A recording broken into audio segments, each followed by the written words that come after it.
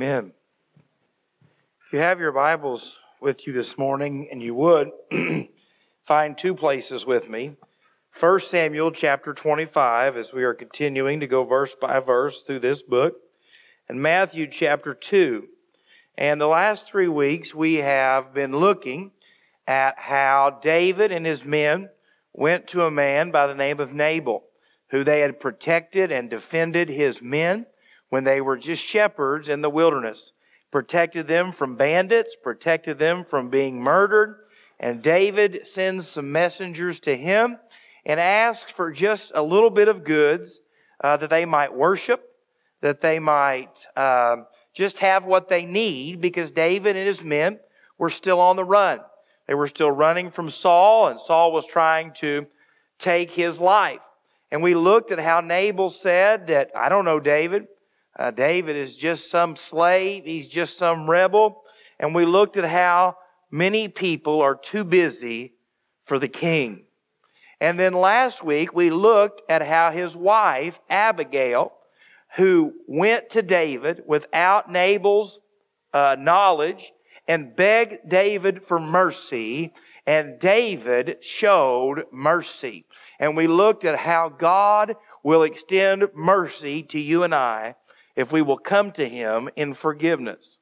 But today I want to finish tying these stories together, because in 1 Samuel 25, Nabal ends up receiving his reward or punishment from God. And in the Christmas story is one of hope. For us who are believers, we know that Jesus Christ was born into this world. Even though He had always existed, even though He is the one the Bible says everything was created through and created by and created for, He took on flesh so that He could live the perfect life, die in our place on the cross, and to be risen from the dead. And so for us, Christmas is the fact that there is hope born into the world.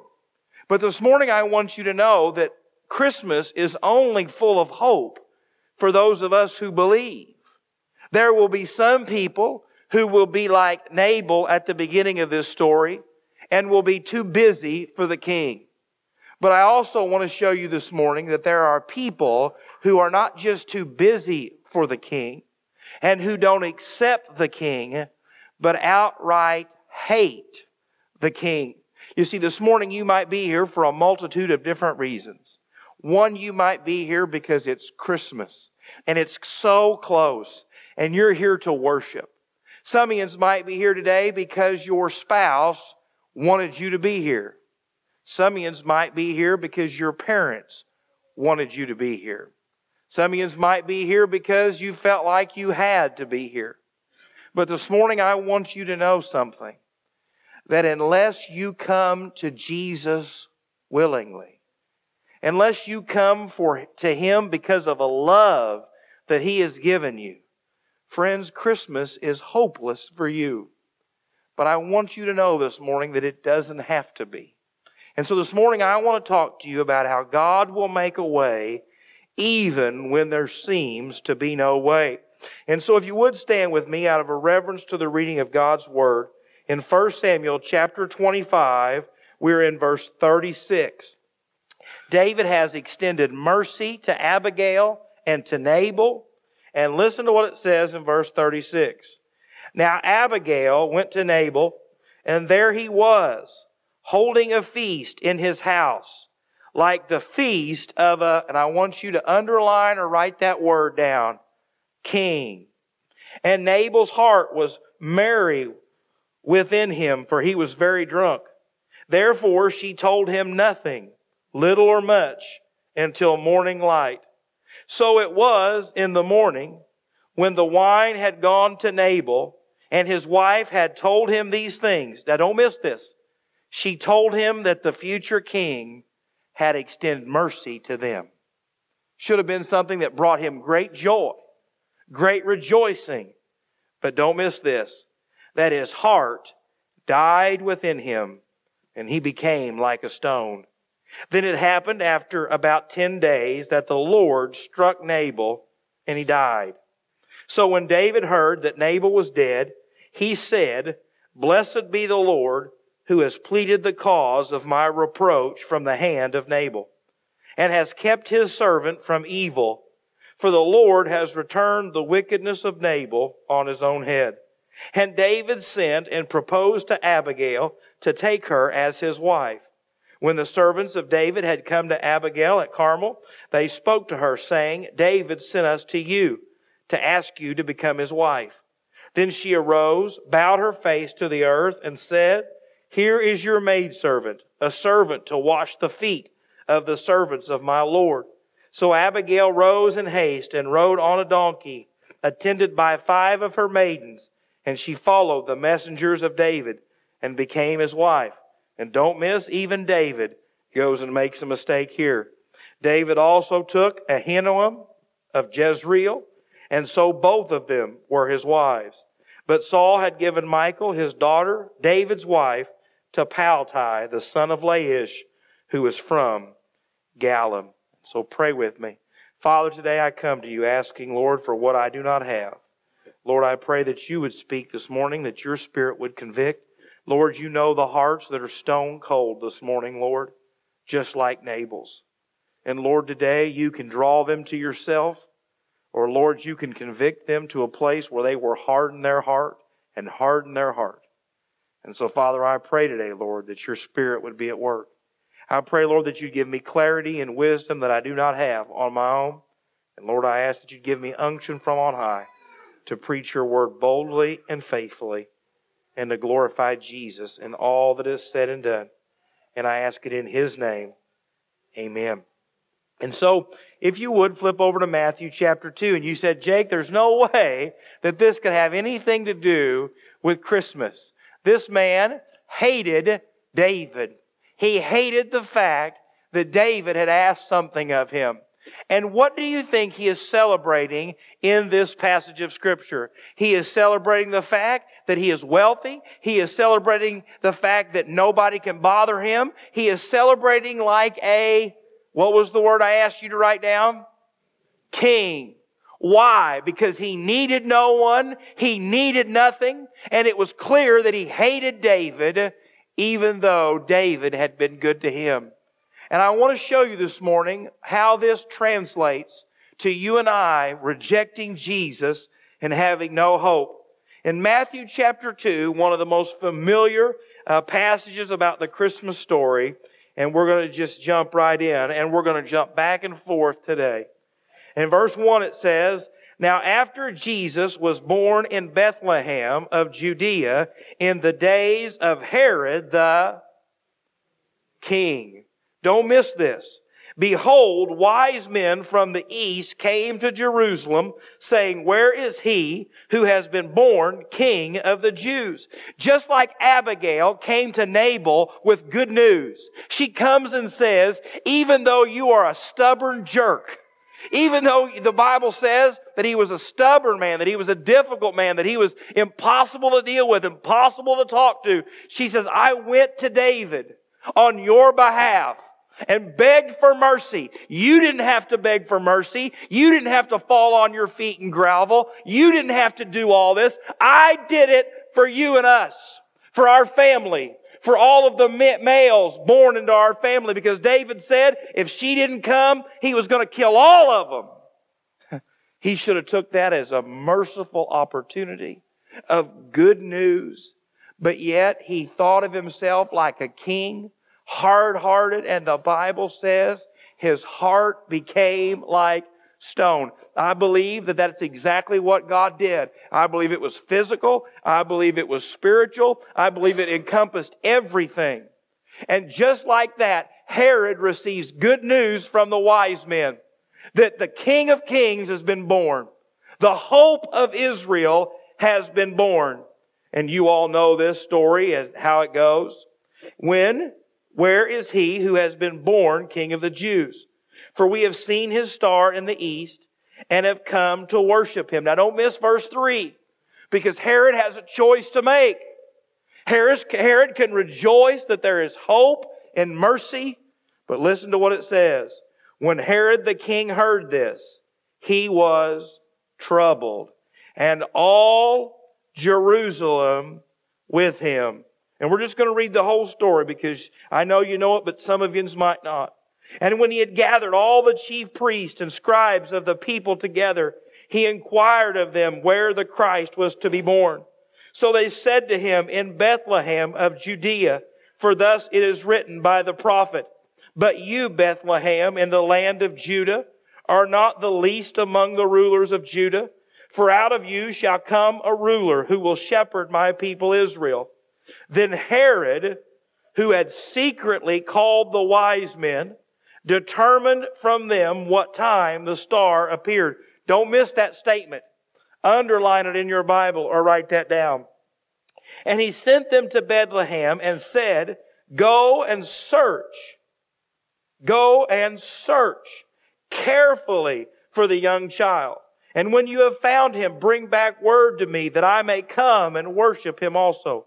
When they heard the king, they departed. And behold, the star which they had seen in the east went before them, till it came and stood over where the young child was.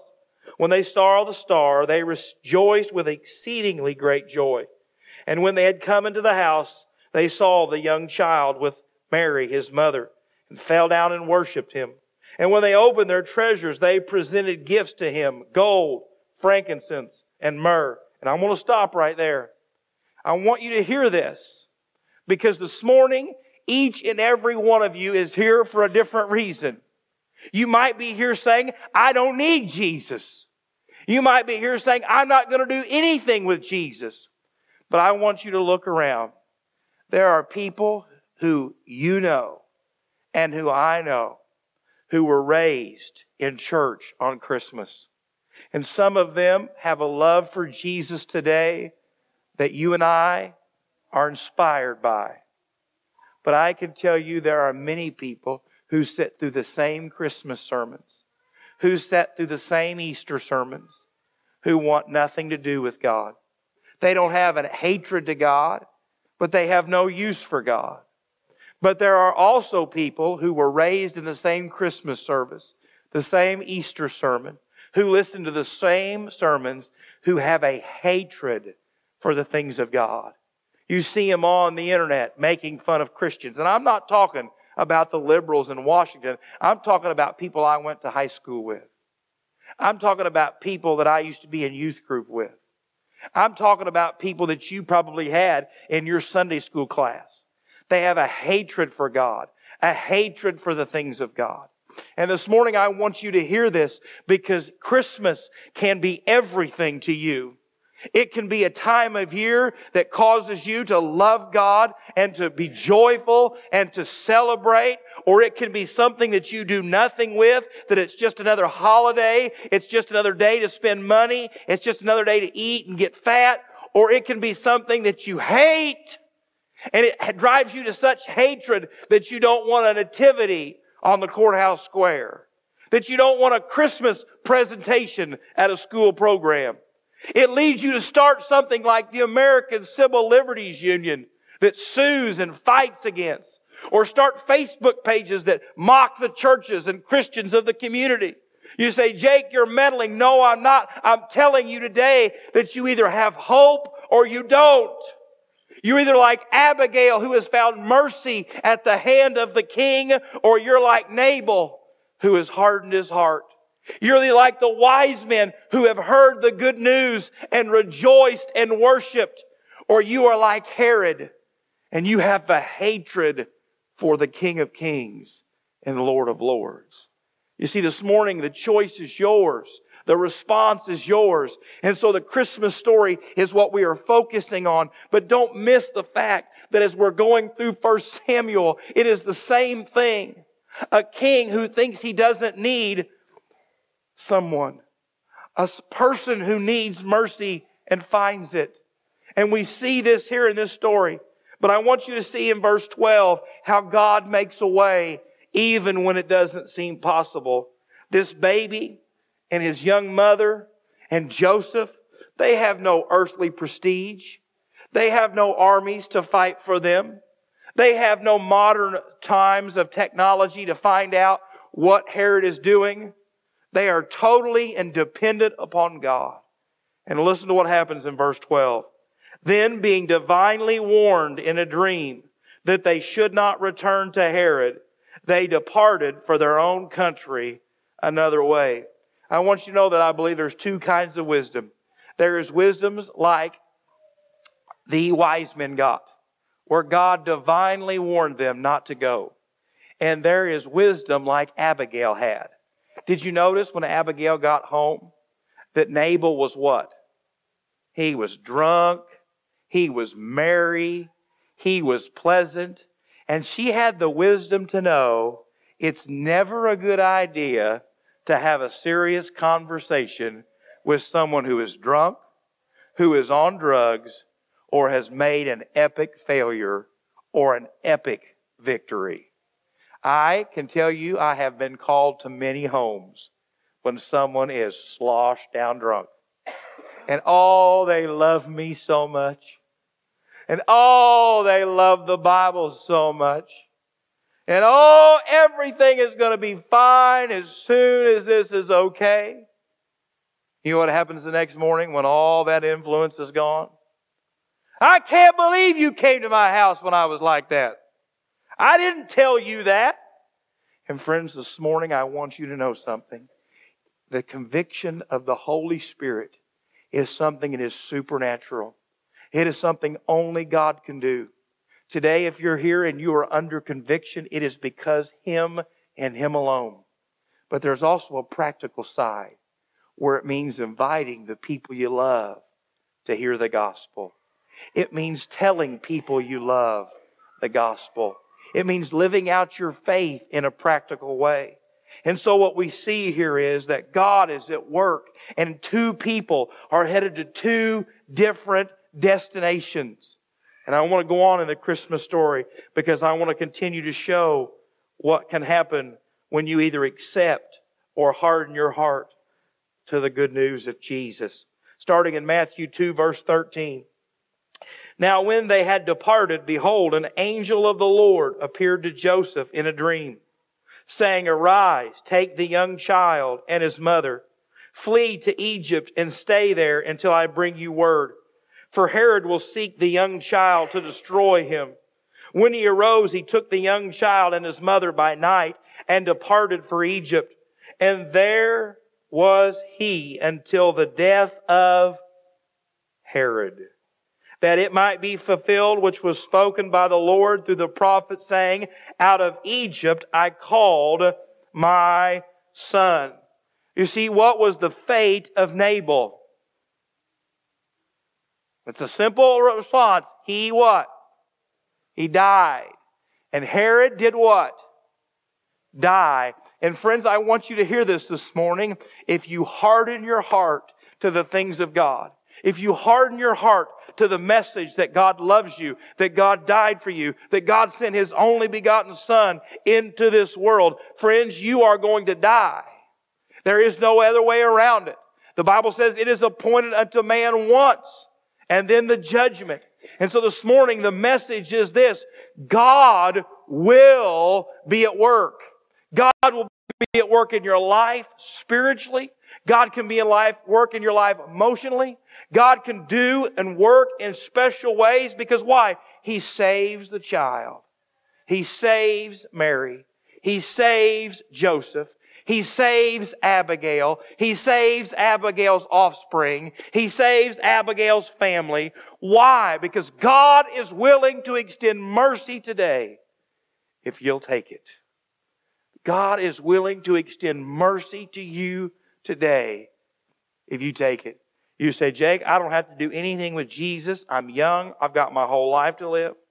You say, Jake, I'm successful in my business. I've got a wonderful family. I don't need Jesus. I don't need the things of God. I don't need a relationship with Him. Christmas isn't what I'm worried about right now. And friends, I want you to know that if you harden your heart today, I believe God can convict you again. I believe God can convict you again. But I also believe the Bible says that if you harden your heart long enough, that God will harden it as well. And it will harden and harden and harden.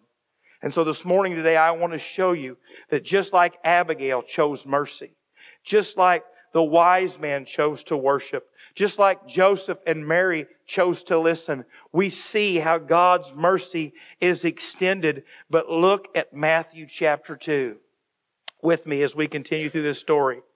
Because what happens is you are troubled by the things of God. Then you begin to hate the things of God. And then you begin to what? Listen to what it says here in Matthew chapter 2. And I want you to remember, I ask you to remember that He said exactly when the star appeared. And this is why. In verse 16, then Herod, when he saw that he was deceived by the wise men, was exceedingly angry.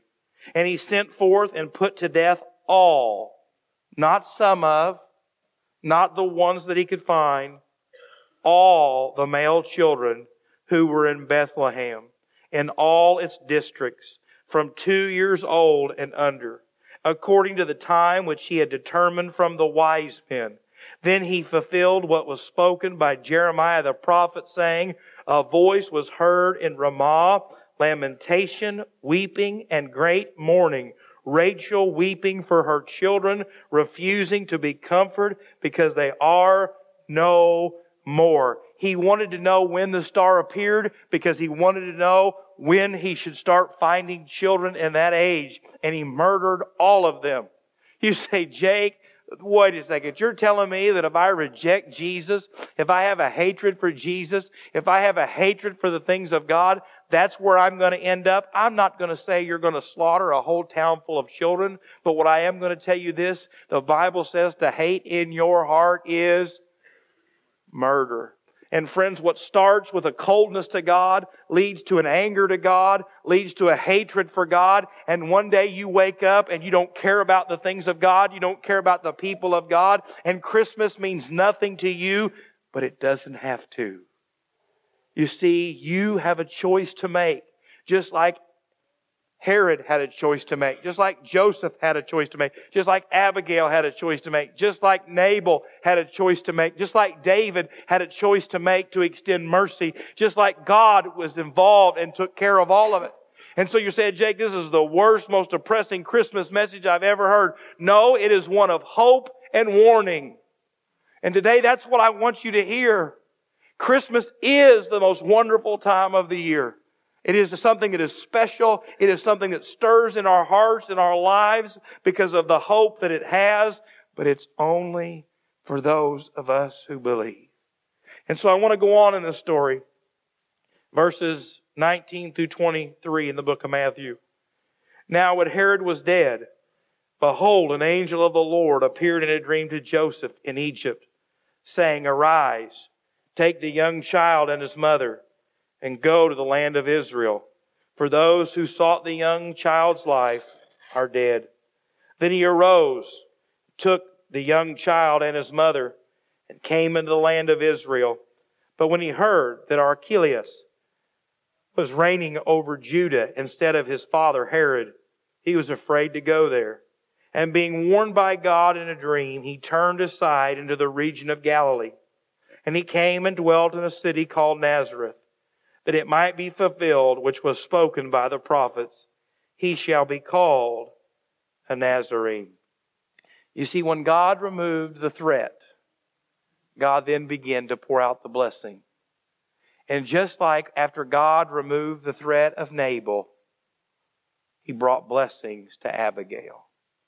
You see, this morning, so many times as believers, as we're living out our faith, and honestly, when we look around, it seems like everything that we love is being infected and destroyed by sin.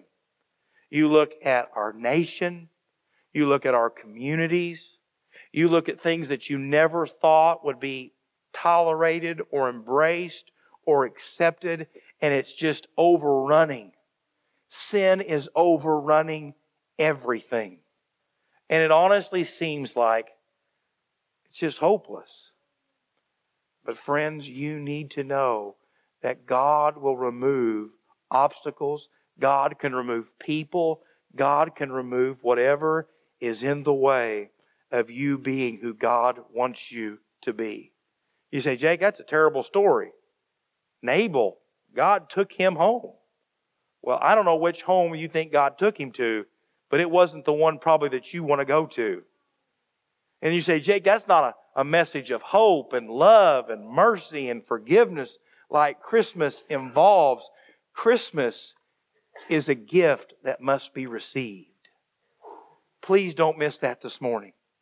As Baptists, we believe and we claim that Jesus Christ is the only way to heaven. We believe that the Bible says and quotes Jesus that He is the way, the truth, and the life. But today some of you are upset with me that I am telling you that Christmas isn't all about hope. Because it is hope that is offered, but it is hope that must be received. And this morning there will be people all over America that will show up because today is as close to Christmas as a Sunday they can get without being an inconvenience. Because next Sunday is the day after Christmas. And the sermon title is literally The Day After Christmas Feeling. And that'll be too close. And you think Jesus matters this year, you wait till next year when Christmas is on a Sunday. I've already heard people say, are we going to have church next Sunday? Next year? Yes! We will! Well, can you believe we have to clap about having church on Sunday on Christmas? But I'm telling you this because there will be people that will be in churches today because it's what you do at Christmas. And friends, unless they repent, unless they call upon the name of the Lord, everything that's sung about, everything that's preached about, everything that's decorated about, it will mean nothing in the end. And so this morning I want you to hear that Jesus loves you. That Jesus willingly came and was born into that manger. Jesus willingly allowed Himself to live a simple, humble life. Jesus willingly allowed them to spit upon Him and to beat Him and to pull out His beard and to put a crown of thorns upon His head. He willingly allowed them to mock Him and falsely accuse Him. He willingly allowed them to lead Him to the cross. And He willingly hung upon that cross, even though He could have called down the angels of heaven to remove Him.